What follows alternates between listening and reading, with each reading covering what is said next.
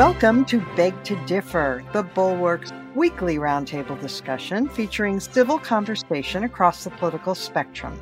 We range from center-left to center-right. I'm Mona Charan, syndicated columnist and policy editor at the Bulwark, and I'm joined by our regulars, Bill Galston of the Brookings Institution and the Wall Street Journal, Linda Chavez of the Niskanen Center, and Damon Linker, who writes the Substack newsletter Eyes on the Right. Our special guest this week is Amir Tibon, who is a correspondent for the Israeli newspaper Haaretz, and who was, for a while, the Washington bureau chief for Haaretz. So, Amir, thank you so much for joining us today. Hi, Mona. It's a real pleasure. Thank you for inviting me. Oh, great. All right. Well, there is a lot of news from Israel, and I couldn't think of anyone better to fill us in on what happened and what this means. So Israel has had how many, like 4 or 5 elections in the past 4 or 5 years? I mean, it just seems like there's more than one a year. It's even worse. It's 5 in 3.5 years. That's the official count. Oh, okay. All right. So this time, though, people are saying, well, maybe this one is a little more stable. So let's start there. Bibi Netanyahu is back. And does he have a more stable majority than the other governments that have come and gone? Definitely. After 5 election rounds, as we discussed, there is finally a decision. In this election, the interesting thing that happened, it happened now, more than a month ago, but the coalition negotiation stage in Israel takes a little while, so officially there still isn't a new Netanyahu government, but probably it's a matter of days. But the interesting thing about the election is that if you look at the raw votes that were cast, or what you in America would have called the popular vote, it was actually a tie. About 49% of Israelis voted for parties that oppose Netanyahu's return to power, and 49% voted for parties that support Netanyahu's return to power. And the rest of the votes went to small fringe parties that are not really relevant for the discussion. But because in Israeli politics, which is a parliamentary system, we have a very important component called the electoral threshold. Basically, a party needs to receive 3.25% of the total votes in order to receive any representation in our Knesset, in our parliament. 2 left-wing parties fell beneath that threshold. They failed to win enough votes to enter the Knesset. And in the course of doing so, they threw to the trash hundreds of thousands of left-wing votes. And that tilted the eventual makeup of the Knesset toward the pro-Netanyahu religious right-wing bloc that after 5 rounds of an impasse managed to win 64 seats, which is in Israeli politics a rather stable majority. And right now, what most experts expect is that we will see this new Netanyahu, very right-wing, very religious government hold for at least 2 to 3 years, which in Israeli politics is eternity at this point. Yeah. So this threshold requirement, I guess you could say it's sort of an analog to our electoral college in the sense that it's kind of anti-democratic, right? Those people who voted for parties that didn't make the threshold, their votes don't count, right? It's true, but on the other hand, Mona, these are the rules of the game, and everybody knew it entering this election, especially because it's the 5th one in, like we said, in 3.5 years. Nobody can claim that they didn't know the rules. And actually, there was a lot of pressure, including from my newspaper, from Haaretz, which is seen as the voice of liberal Israel. Yeah. There was a lot of pressure on the party leaders in the center-left bloc in Israel to merge and unite, because this is what the other side did. And what Netanyahu did so masterfully in this election is that he brought all the smaller elements and parties within his supportive bloc, including the most far-right and religious extremists and one very small anti-LGBT party and all kinds of weird factions, and put a lot of pressure on them to unite and merge and run together and create new political entities in order to secure every vote and make sure that they all pass the electoral threshold. Whereas on the other side, on the center left, everybody is a unique snowflake. And so, for example, Meretz and the Labour Party, the 2 oldest Zionist left-wing parties in Israel, that really even the James Webb Space Telescope would not be able to find any ideological differences between them. They refuse to unite because one of them is social democratic and the other is democratic socialist. And of course, how can that work together? And eventually what happened is the right wing secured all the votes, whereas on the center left, votes went to the trash. And this is the result that we received. Right. Now, some people are very worried about this new iteration of Bibi Netanyahu. And I think maybe Damon will speak to this when it's his turn. But some of these parties that he has allied himself with are pretty nasty. Part of the drama here, it seems to me, is that some of the people who have become Netanyahu's opponents, like Naftali Bennett, used to be his ally. But Netanyahu seems to have a capacity, while he's a brilliant politician and he certainly has his place secure in the history of Israel as the most elected politician ever, but he also really alienates people. People who are close to him even grow to hate him. Isn't that true? I think he has a unique place indeed in Israeli history as the person who won most elections. But if he had lost this election, he also would have earned the distinction of being the politician who lost the most elections. And I think that just tells you something about his durability and how many years he's been around. And it's true that during those long years, he had 12 years as a prime minister in his previous term, and before that, 3 years in the 1990s. He earned himself a lot of enemies. And most of the people who ran against him in this previous election that just happened are people who served with him in previous governments. Yair Lapid was his finance minister at one point. Naftali Bennett, who you mentioned, worked for him, began his political career as an aide to Netanyahu and later served under him in several governments. Avigdor Lieberman was once his political partner and foreign and defense minister, and the list goes on and on. And it's true that he's alienated and hurt all of these people and turned them from allies into enemies. And yet, he found himself new allies that are more loyal to him.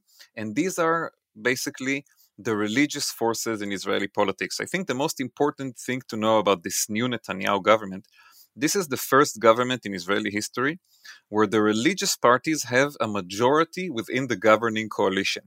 If you look back at the history of Israeli politics, the ultra-Orthodox parties and what we call the religious Zionist parties, it's a bit more like modern Orthodox Jews in America, if you want to go into denominational comparisons. Mm-hmm. But these parties always had some influence in the government, whether the left or the right were in power. Usually there was some religious party at the table, but they never had a majority within a governing coalition. And then if you look at this incoming Netanyahu government, 64 seats, Likud has 32. The religious parties all combined together have 32 of their own, but within Likud already today, there are several lawmakers who on issues of religion and state are much more aligned with the religious parties. And so this is going to be a different kind of government than all the previous Netanyahu governments that have served before, where you did have some representation for the religious parties. And that's, I think, totally legitimate. I mean, they are obviously part of the game in Israeli politics and part of the society. But there's never been a government where the secular forces in Israel are a minority. This is the first. And it is going to impact and change the face of the country. Things are going to be different. Yeah, let me ask you one more big question regarding that, and then I'll turn this over to any of my colleagues who want to ask a question or make a comment.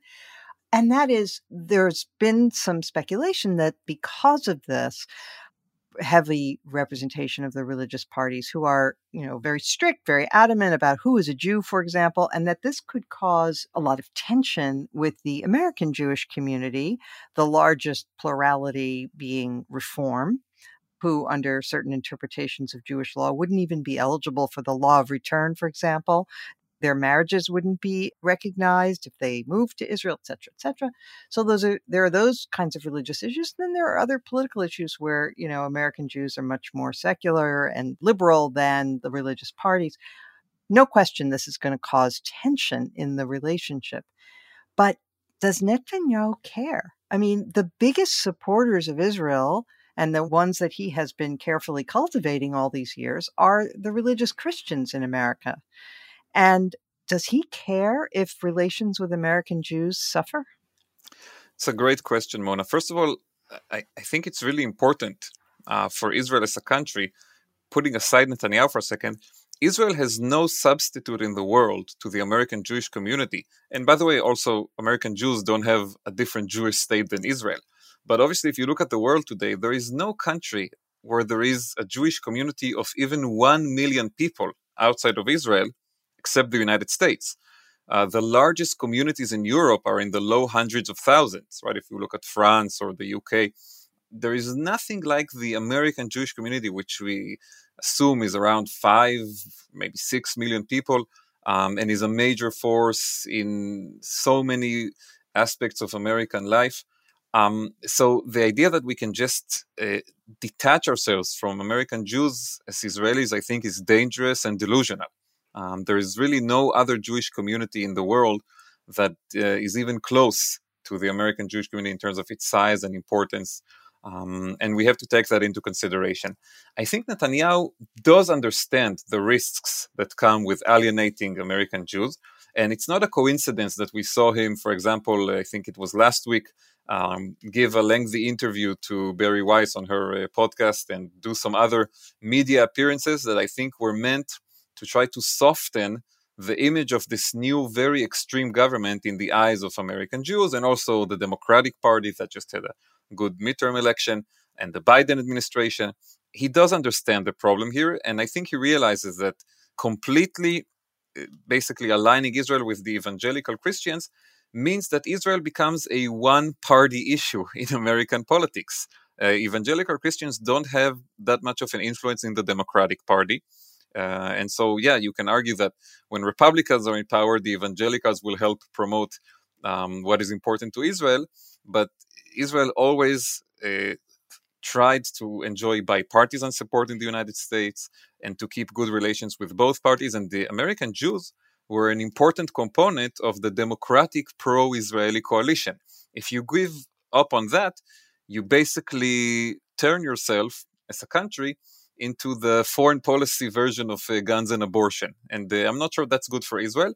But I think Netanyahu, right now, the biggest change that has happened, in my view, is that all of the issues of the state and all of the interests of the state are secondary at the moment to his own personal problem, which is the 3 corruption trials that he's facing in the Jerusalem District Court, and his battle to freeze or cancel or get rid of them in any way. And for that, he badly needs the support of the religious parties that are with him in the coalition. And if in return he needs to give them policies and legislation that will harm the relationship with American Jews, maybe he won't like it. Maybe he will know deep in his heart that it's a mistake, but he will do it because he's in a battle for his own survival at the moment. Damon, a couple weeks ago, you made your low light of the week, I think, the rise of Itamar Ben-Gvir. I don't know if you mentioned him, but, these right-wing people in Israel who are part of this coalition. Did you want to weigh in on that? Yeah, I do have a question related to that and Netanyahu's history and exactly what we can expect. So for most of his career, Bibi's preference has been to kind of kick the can down the road, to reject proposed changes to the status quo and sort of wait things out. He's been very divisive politically, but in terms of dealing with other countries or the Palestinians or Hezbollah, he's been cautious and stubborn, refusing to make concessions, but also refusing to take decisive action. So in light of that, I wonder, really, I consider the question of the present moment in Israel is, what do the right-wing partners in this government really want? Netanyahu's been really generous to them in terms of distribution of portfolios, who gets what ministry and so forth, to the point that some right-wing Israeli press are writing stories about how poor Likudnik regulars don't know if they'll even get jobs. So, what do you think is going to happen here? Do the right wing parties just want this prestige and money and to say, hey, we've made it, we control arms of the government? Or are they actually going to force Netanyahu to take a harder line than he otherwise might, whether it's about annexation or the status of Arab Israeli citizens and other issues? So, Damon, that's, I think, really the billion-dollar question. And I have to say, Haaretz, my newspaper, has never been much of a Netanyahu fandom area. Probably not his favorite newspaper, but over the years, if you read our national security analyst Amos Harel and some of our top political writers like Anshel Pfeffer, they have always given Netanyahu credit in the writing for being cautious when it comes to the use of force and to military adventures, and have always highlighted, his kind of preference for the status quo and for caution. And I think that's true. And my concern about this government is that in the current constellation, we are going to see a different Netanyahu. First of all, because he himself has changed. Some very dramatic things have happened to him in recent years with this indictment and with the experience of losing power and going to the opposition for a year and a half, and seeing some people already write his political obituaries. And I think he's coming back right now with more of messianic mindset of, against all the odds, etc. And also the government is very different, right? There is no Ehud Barak or Yair Lapid or Tzipi Livni or Benny Gantz or, centrist Israeli politicians that served in previous Netanyahu governments. There is no one like that near Netanyahu at the moment. He is basically the most moderate element in his own government. That's something that has never happened to him before. But regarding these coalition partners and what they want, will they be bought off with jobs and accreditations? I don't think that's the case. There is a book, I don't think it's been translated into English, but it was quite popular among right-wing and religious communities in Israel a few years ago. It was published actually by someone who worked with Netanyahu as an advisor for a while. And the headline was, "Why do you vote right and get left?"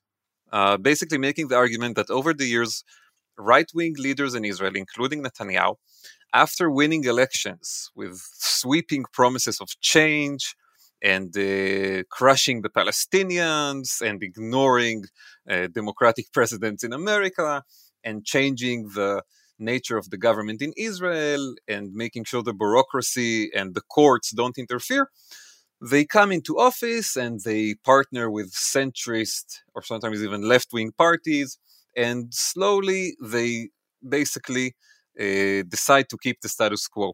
And the argument behind this book, which was again became popular among the right wing in Israel, was that this is a problem and that there needs to be change. And I think this government is the biggest test for the religious right wing in Israel. The voters who gave them this majority don't expect the status quo. They really want things to change here. They want these, in my opinion, very disturbing plans to weaken the judiciary and to basically take away from the Israeli Supreme Court the ability to conduct judicial review. And they want to weaken the place of Israel's basic laws, right? We don't have a constitution in this country, but we have several basic laws that play a very important role in protecting and also advancing human and civil rights in Israel. A lot of the things that Israel as a country is so proud to communicate out to the world, LGBT rights and progress on women's rights and equality for minorities, a lot of these things were achieved through interventions of the Israeli Supreme Court over the years with interpretation of the basic laws of Israel. And if you take away that, you open the door for a different kind of Israel. And this is what the voters of these right-wing religious parties expect. The biggest question has to do obviously with Likud, because Likud is the biggest party in this coalition, although it has half of the seats. And I think many Likud voters are in the same place. as the voters of the more religious parties, they want this right-wing religious revolution in Israel. But not all of them. There are also Likud voters who I think are disturbed by what they're seeing right now, for example, with Netanyahu giving a proudly and openly homophobic politician by the name of Avi Maoz control over educational programs in Israel, in the entire Israeli education system. Or Netanyahu cutting deals with the ultra-Orthodox parties that will give state funding to ultra-Orthodox schools that don't teach kids mathematics, English, and science, basically condemning them to a life of ignorance and poverty. So if these Likud voters who don't like the direction of the government will somehow communicate their displeasure, maybe it will make a difference. But if that doesn't happen, I think the religious parties will be the stronger element in this government, and they will drag Netanyahu along with them. Okay. Linda Chavez. First of all, just a short comment. I have always considered myself a big Bibi Netanyahu fan for many, many years. Liked the Likud party, and that changed over the last several years. And certainly the corruption issue was one of the reasons. But one of the things that I'm concerned about is the declining support for Israel among the progressive Democrats. And I think this is in part because many progressive Jews have stopped making Israel a big priority in terms of their policy issues. And so I worry about that. But my question for Amir has to do with what Netanyahu is going to do vis-a-vis Ukraine and Putin. He had a very friendly relationship with Putin. I understand the reasons for that. I understand that what's going on in Syria, that was a, not friendship, but at least a good relationship based on Israel's need to be secure vis-a-vis Syria. But it is, I think, dangerous. And so I want to ask, do you think that there's going to be a big shift? Do you think he will, in fact, support Ukraine? Is there any possibility he'll give Ukraine the Iron Dome or other defensive weapons that they very desperately need? I think that's another great question. I'll start by saying something about Netanyahu's history with Putin, and then I'll try to address the future. The current policy that Israel is taking regarding Ukraine, which is basically a policy of neutrality. Israel helps Ukraine with humanitarian needs, and we took some Ukrainian injured soldiers to get treatment in Israeli hospitals, and we built a field hospital there, and all of those things are wonderful, and I'm happy that Israel did them. But in essence, our policy is one of neutrality in the war.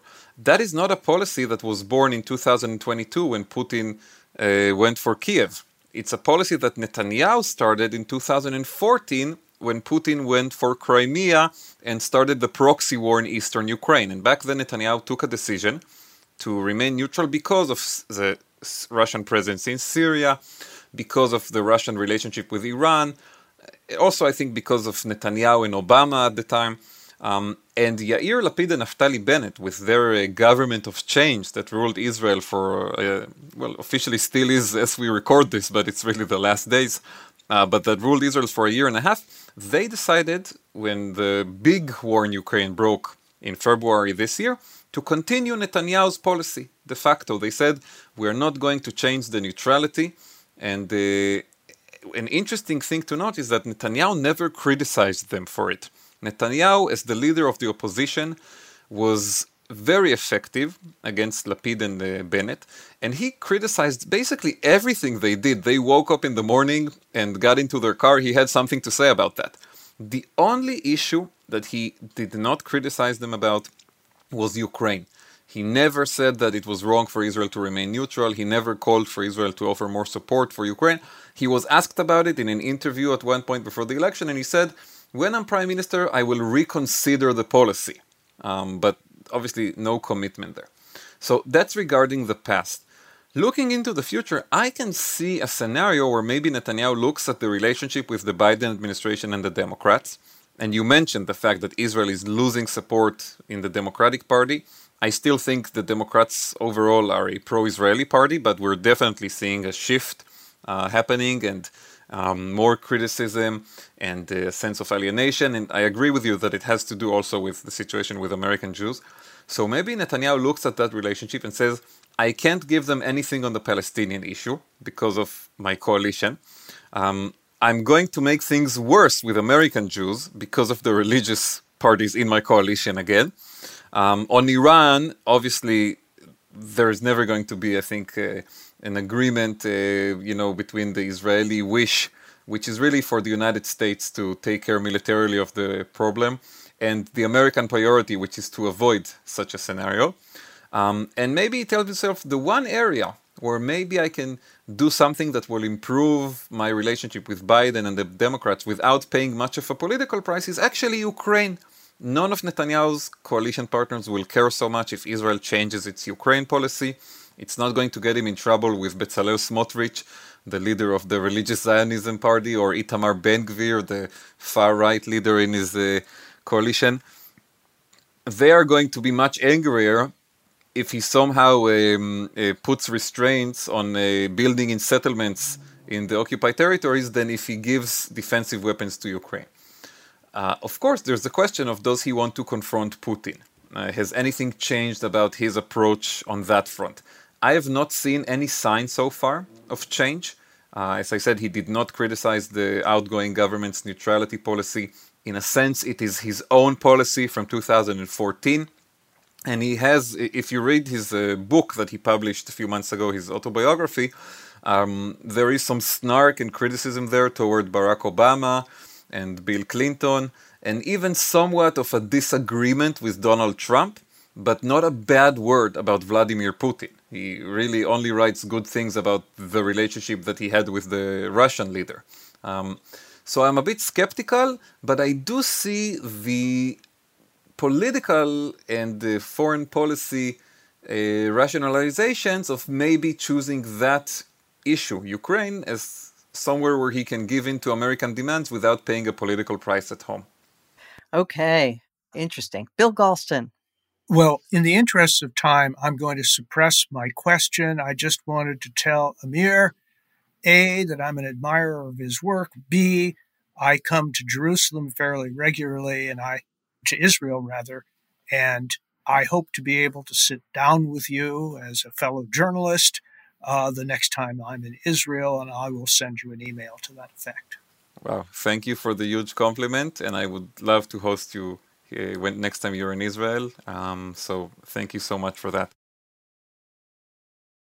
We will now turn to another topic, which is domestic politics here in this country, American politics.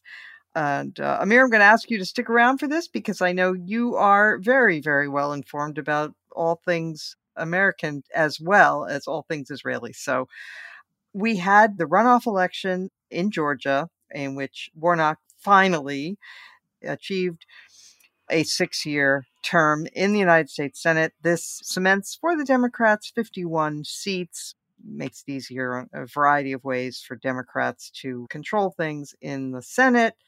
And meanwhile, the only person to announce for president on the Republican side, Trump, is having a very, very, very bad series of events, both legal and political. So I'm going to start with you, Damon. I invite you to reflect on where we are politically, but also this.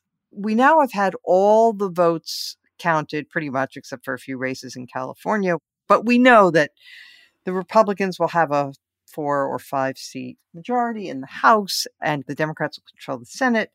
But there's been a tremendous amount of commentary that seems to suggest that at least the Democratic Party may be learning the wrong lesson from this midterm. What do you make of that? Well, I think it's probably a little early to know that for sure. I mean, let's wait, I guess I would say, until like mid-January at least to actually see what they do with the new arrangement. I mean, we're in the lame duck period sort of holding pattern So I don't really know for sure. I think that there's a way in which the Democrats, I think, are planning to sort of step back and let the Republicans hang themselves in the House, because they're now going to be able to launch 1,000,001 investigations of Hunter Biden. And I think the Democrats would be quite pleased to let them do that and just sort of stand back and watch it happen, and hopefully reap the positive consequences in polling and so forth. And then, of course, you also have the Trump show ongoing, which you'll probably ask some of the other panelists about. But as long as Trump keeps sucking up oxygen and doing things like having soirees with Nazis, there's not much the Democrats need to do at all. They can simply kind of stand there slack-jawed with the rest of the American people and watch it unfold and hope that down the road they get to benefit from it. So the in-between period, right after you've had a midterm election and you're still waiting for the new Congress to come in and business to get wrapped up in the outgoing Congress, there's always a kind of suspended animation characteristic to that tendency. And it's, I think, even a little bit more so now, given how narrowly divided we are, with each house going in a different direction and the division being quite close, and the state of the Republican Party at present, which is so pathological. And, everything is about speaking to the bleachers and red meat for the most conspiratorial minded in the party. Creates a real messaging problem for the Republican Party that, again, I think the Democrats are going to be quite pleased to let continue, and hope that it helps them down the road.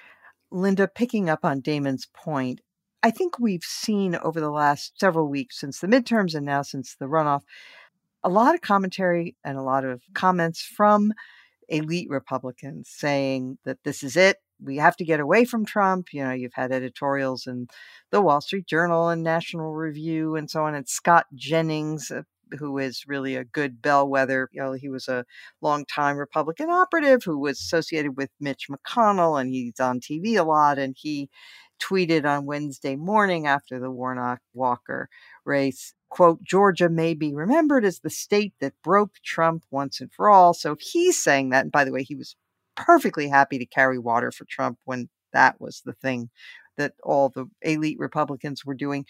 So the elite Republicans have decided this is it. We obviously have to get rid of Trump, but that's not dispositive. The base is what determines what the Republican Party will do, and that's still very much in question. His sway with however many they are in the Republican primaries, 40%, maybe 35%, but that's enough to win primaries if they don't change the rules. That's exactly right. And we've seen this movie before, over and over again. Let's remember all those wonderful patriotic speeches that people like Kevin McCarthy gave after the January 6th insurrection, but it didn't last. Now, I do think Trump is weakened. I do think he is in a different position now than he was before. First of all, he's very isolated. He's down at Mar-a-Lago. He's lost the levers of power. He's got lots and lots of problems that he has to deal with, including this week, another discovery of more classified documents, these uncovered in a storage vault someplace in Florida. And they were discovered by his own lawyers, who were instructed by a judge, you better make sure that there aren't more documents there before you attest that there aren't. So it could change. But I think the problem is that Trumpism, the whole sort of MAGA crazy ideology, has captured this 1/3 to 40% of the Republican Party base, and they are not going to give up on it. I mean, it has unloosed a monster. It's like Dr. Frankenstein, created this creature, and then he could not control the creature taking to the village and burning, down and killing people. And I think that's what we're seeing in the Republican Party. I don't know that it can be contained, and certainly not so long as there are too many people challenging Trump if they decide to, and you have a lot of people up there on the stage, and his 30 to 40% is going to be, as you said, dispositive. So Bill Galston, it looks like, reading the tea leaves, Joe Biden is gearing up to announce that he's running again. He has asked the Democratic Party to change the primary schedule, demoting Iowa, New Hampshire, and putting South Carolina first, which certainly makes sense, but it particularly makes sense for Joe Biden, who did not do well in Iowa or New Hampshire, but was given new life by mostly African-American voters in South Carolina. And apparently, again, this is truly reading tea leaves, but at the Macron state dinner, apparently Macron raised a glass to 2024, and President and Mrs. Biden enthusiastically toasted to 2024. So what do you think? Looking like he's going to run again. And by the way, new polls showing that his standing, despite his, the fact that the party did well in the midterms compared to most presidential performances in out years, his standing is still poor. Most Americans don't want him to run again. Nor do they want Trump to run again. Correct. And more don't want Trump. We should make that clear. Yeah. But in that respect, the American people are going to go 0 for 2 because I have never doubted that Joe Biden would stand for re-election. Never. Really? Okay. This is a man who began running for president in 1988, who seriously thought about getting into the race in 2004 until his wife paraded through a meeting of Biden with his top advisors wearing a big placard saying no, exclamation point. We now know that she did that. Subtle, yes. Subtle, but effective, yes. Extremely effective. And I have always believed, and I think I've said on this podcast, that the only two people who could persuade him to stand down were his wife and his sister, who has functioned effectively as a senior advisor and shadow campaign manager for a number of cycles now. And that if they got together and said, no, we're afraid a second term will kill you. We'd like to live with you into all of our old ages. Please don't do it, Joe. He might have gone along with that. But I don't think they did that. As a matter of fact, Jill seems to be enthusiastic about a re-election run, and he is certainly going to do it. I have zero doubt about that. And we'll all get to find out within 60 days whether I'm right or wrong, but I am pretty sure I'm right. And as many people have said, if he stands for re-election, he will not be seriously challenged. So I don't know what more I can say. Jericho. Except that, the actuarial tables are not in his favor. On the other hand, people who survive for as long in politics as Joe Biden have are not constructed exactly the way the rest of us are. Yeah. And, their ambition and their love of the game gives them energy. And, being president makes you old, but the ambition to remain president can keep you young. We shall see. Amir, you've had lots of experience in Israeli politics of coalitions, and there's a lot of coalition building in our country too. And certainly for the first 2 years of the Biden administration, we watched as the progressives were kind of battling the more centrist Democrats for supremacy. And now, with Republicans about to take the gavel in the House, we're seeing stories, which is interesting, about the Freedom Caucus versus the actually larger share of House Republicans who are not so extremist, like Representative Don Bacon from Nebraska, who sort of represents this kind of thinking in the Republican Party. And he said, I think we have to flex our muscles a little bit more and say, we're going to govern America, meaning that the Republican Party needs to be a governing party, not just a bomb-throwing party. You have any thoughts on the prospects for clipping the wings a little bit of the House Freedom Caucus and the other crazies? So when it comes to American elections, I covered 2016, 2018, 2020. this time I was watching from here in Israel, with great interest. And on election night also, I have to say, I was surprised by the result. I, like a lot of people, thought the Republicans would have a much stronger election. And honestly, that's what I was hearing from my friends in Washington, both Democrats and Republicans, up until really the last hours of election day. I was getting these messages. Yeah. And in 2018, I got to cover the rise of these new, very left-wing Democratic members, the Squad and their allies in the Democratic Party, specifically because they also had a lot to say about Israel. As an Israeli reporter in Washington, that became a huge story. This small faction in the Democratic Party that was trying to redefine the party's entire approach to Israel and also on a bunch of other issues. And I think it's clear that in 2020, the Democrats did pay a price for that in some places, for the sense that maybe they have gone too far to the left on some issues. And that in this election in 2022, the opposite happened to the Republicans, the sense that the extremism of the Trump movement kept people away from Republican candidates in many different places. And now it's going to be, I think, a major dilemma for them, right? I mean, do you double down on this despite the results, or do you try to redefine the party? Also, another election in America that for me was very interesting to follow. I was already in Israel when it happened, but it was the Virginia election a year ago, where you saw that even in the state where I lived for 3.5 years when I was the Washington correspondent for Haaretz. I lived in Alexandria, which still comes back to me in good dreams. Really a wonderful place. But even there, a certain brand of republicanism can still win. And if you have a Republican candidate who is not affiliated with the Trump movement and its extremism, then even a now de facto blue state like Virginia can be a playing field. But when I look at what's happening at the congressional level and these fights that they're going to have now within this small majority, I wouldn't be very optimistic if I was in the Republican Party about the ability to restrain these forces.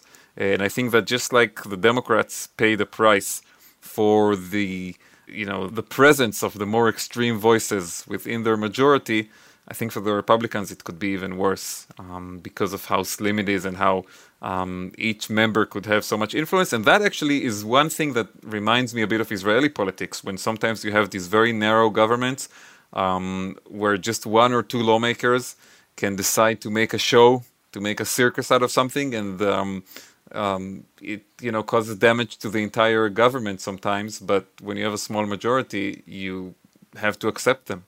And certainly this Republican caucus is much more contentious than the Democratic caucus was. I mean, there was no question that Nancy Pelosi, for example, was going to be elected speaker, even though there were people in the Democratic coalition who had their issues with her. But on the Republican side, Kevin McCarthy, there are 4 members of the Freedom Caucus who've already announced that they will not vote for Kevin McCarthy for speaker, and he can't afford to lose any other votes. That's it. If he doesn't, so one more could tip the balance. So yeah, he's in a much more He's precarious, actually, I think, a bit like Bibi Netanyahu now. Both of them rely on very extreme people that they probably don't like personally and don't agree with on policy issues, but they rely on them for having power. And maybe they could exchange some tips about how to govern in that situation. That's right. Okay. I offer this, and anybody who would like to make observations. We have also seen from the Republicans sort of these mixed messages. Linda, maybe you want to comment on this, because you have people like Comer, who's going to be the chairman of the Oversight Committee, and you have Jim Jordan, who's going to chair the Judiciary Committee, if you can get your brain wrapped around that. And Jim Jordan says that both the DOJ and the FBI are broken. He wants to investigate them for treating the January 6th defendants unfairly, for example. And then, of course, Comer has sworn they're going to get to the bottom of the most important issue facing America today, which is, of course, what was on Hunter Biden's laptop. Yeah, apparently Nude pictures of Hunter Biden when he was in the throes of addiction. This is something that all of us need to see, and we need to see it immediately. And if we don't Yeah. see it, then that's the end of our democracy. So, look, it would be funny if it were not so dangerous. The fact is, addiction is a big problem in the United States. Why don't the Republicans decide to have lots of hearings on the 107,000 or however many it's been overdoses that occurred last year, largely due to fentanyl? Why don't they focus on things that really affect their base and not just throw red meat into some of these ideological, crazy conspiracies that seem to permeate the right? I think it's really dangerous. There are a lot of things that the Republicans could do that would be useful. It does not appear that they are interested in doing any of them. All right. Well, we'll see how this develops over the next several weeks. I would just add that in this lame duck session, again, I have to get up on my hobby horse and say, please, members of Congress, pass the Electoral Count Reform Act. You promised you would do it in the lame duck. The clock is ticking. Please do this. It may not be quite as urgent as it was before, now that Trump seems to be weakened, but you never know. And it's not something to play games with. All right. With that, let us turn to our highlight or lowlight of the week. And Amir, I'm going to ask you to go first if you have something. So for me, actually, it was interesting with Georgia to watch Senator Warnock talk about the Jewish-Black alliance in the state historically, and also in more modern politics. And it played a bigger role, obviously, 2 years ago when it was Warnock and Ossoff running together in the runoff as the two Democrats and winning in that state and then flipping control of the Senate. But he still mentioned it, after this election. It's an interesting issue to discuss. Obviously, we're hearing a lot about anti-Semitism these days in the United States and Kanye West and all these controversies and horrific statements. So any political moment where you talk about more optimistic things from the point of view of the Jewish community, I think is a highlight. And obviously, I think on the low side, I was a bit shocked,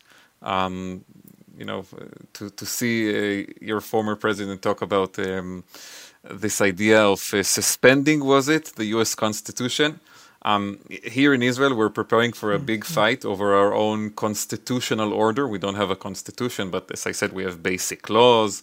We have a Supreme Court that has the ability right now to guarantee them, and we're preparing for a major debate about this here in Israel and a big political fight about what will be the constitutional order of the country. And a lot of times in these debates in Israel, people point to the United States from both sides, by the way, the more pro-Netanyahu, religious right-wing side, and also the center-left will point at the United States as an example and, look at what they do. We should learn from them. So I really hope you guys don't suspend the Constitution. Yeah, we all do. Thank you for that. All right, Bill Galston. I have a highlight and a lowlight. The highlight is very simple. In 26 years, that's all it has taken to go from the Defense of Marriage Act to the Respect for Marriage Act.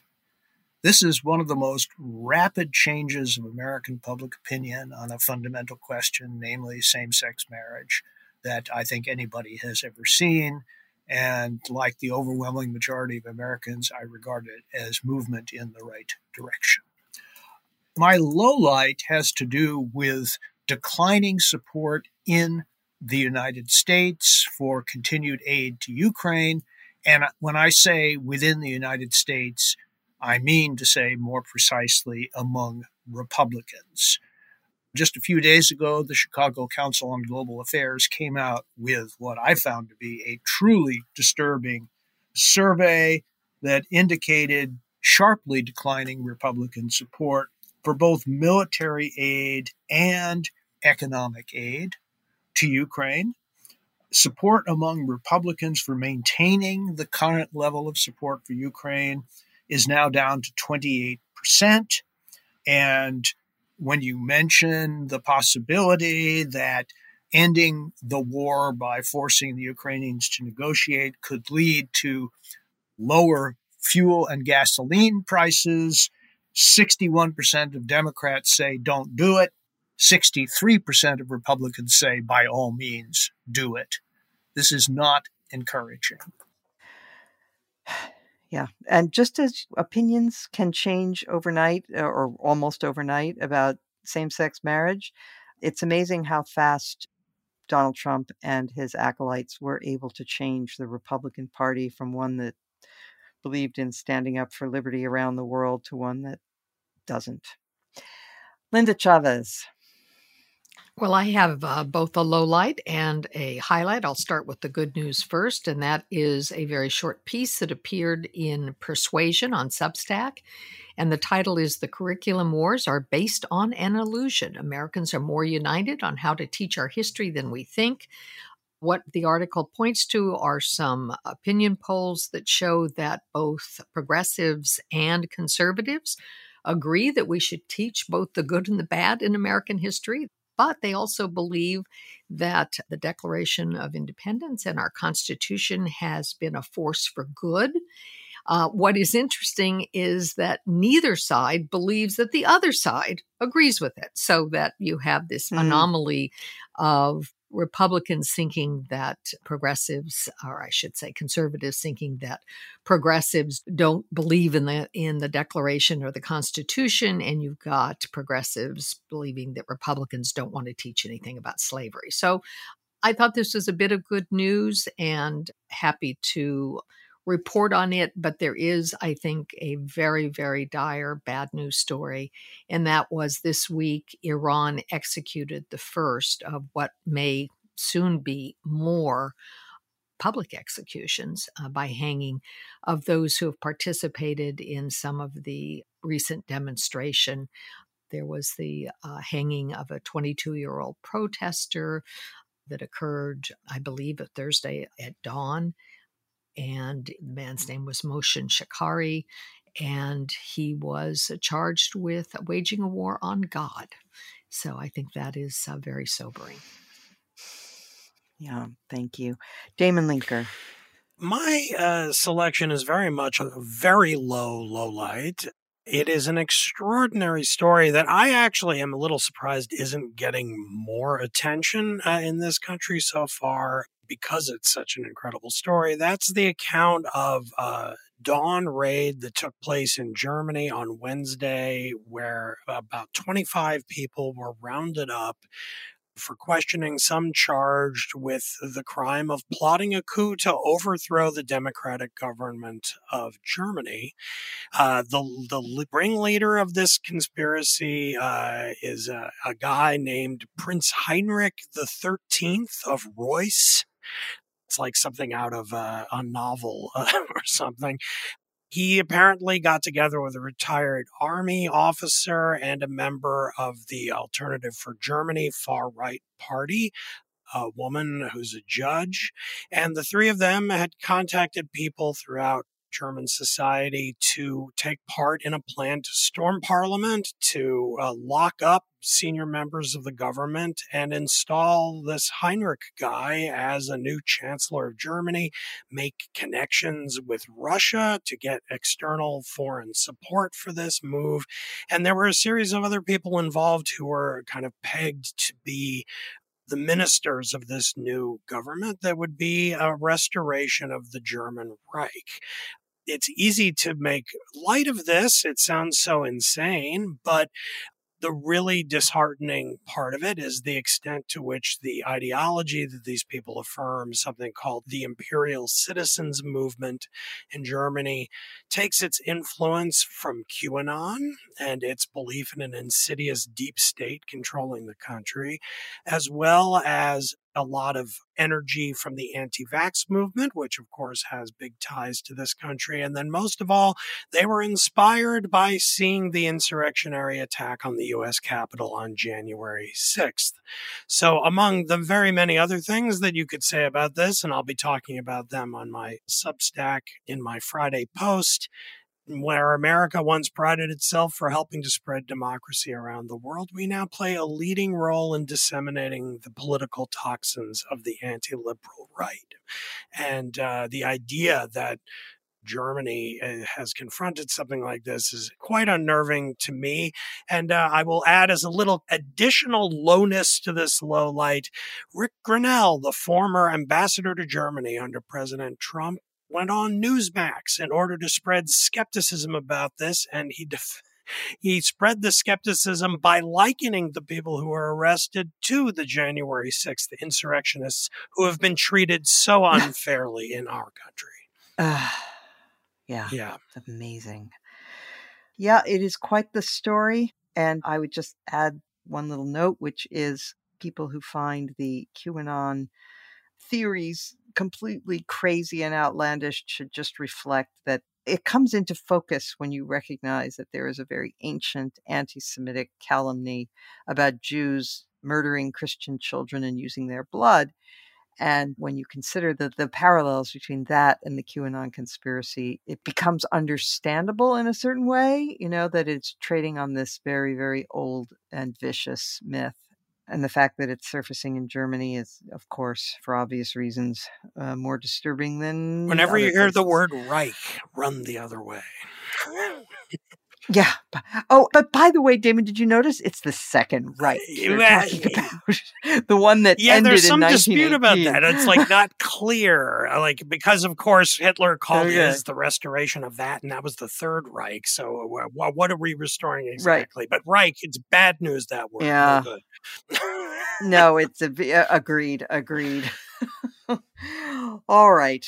Well, I would like to highlight a Washington Post editorial, which is titled, "The U.S. Should Not Let National Emergencies Become an Emergency." Not the greatest headline, but basically the import of this editorial is important. And what they were arguing is that the courts are currently considering President Biden's executive order regarding suspending payments on student loans. And they take this as an opportunity to say, well, first of all, they're against that. But part of the reason they're against it is that it was based on this very, very broad reading of his powers under the emergency that was declared by President Trump to deal with the COVID epidemic. Now, there are a lot of arrogations of power by the executive branch that rely on these assertions of emergency power that really are not good for our democracy. And the editorial calls on the courts to pare it back and also on the Congress to rewrite some of these authorizing bills, narrow them, tailor them very specifically, and possibly, I don't think they mentioned this, but put sunset legislation in there. Some of these emergency powers have been on the books for decades and decades and decades, and they are abused. And frankly, it's amazing they're not more abused, but they could be by an unscrupulous executive. So something to think about, a little civic hygiene there. And kudos to the Washington Post for running this editorial. And with that, I want to thank our guest, Amir Tibon from Haaretz. And I want to thank all of our regulars, as well as our producer, Katie Cooper, and our sound engineer today, Joe Armstrong, and of course, all of our listeners. And, you can spread the word by word of mouth or by rating and reviewing us, which really does help. Do that on Apple Podcasts or wherever you listen. And we will return next week, as every week.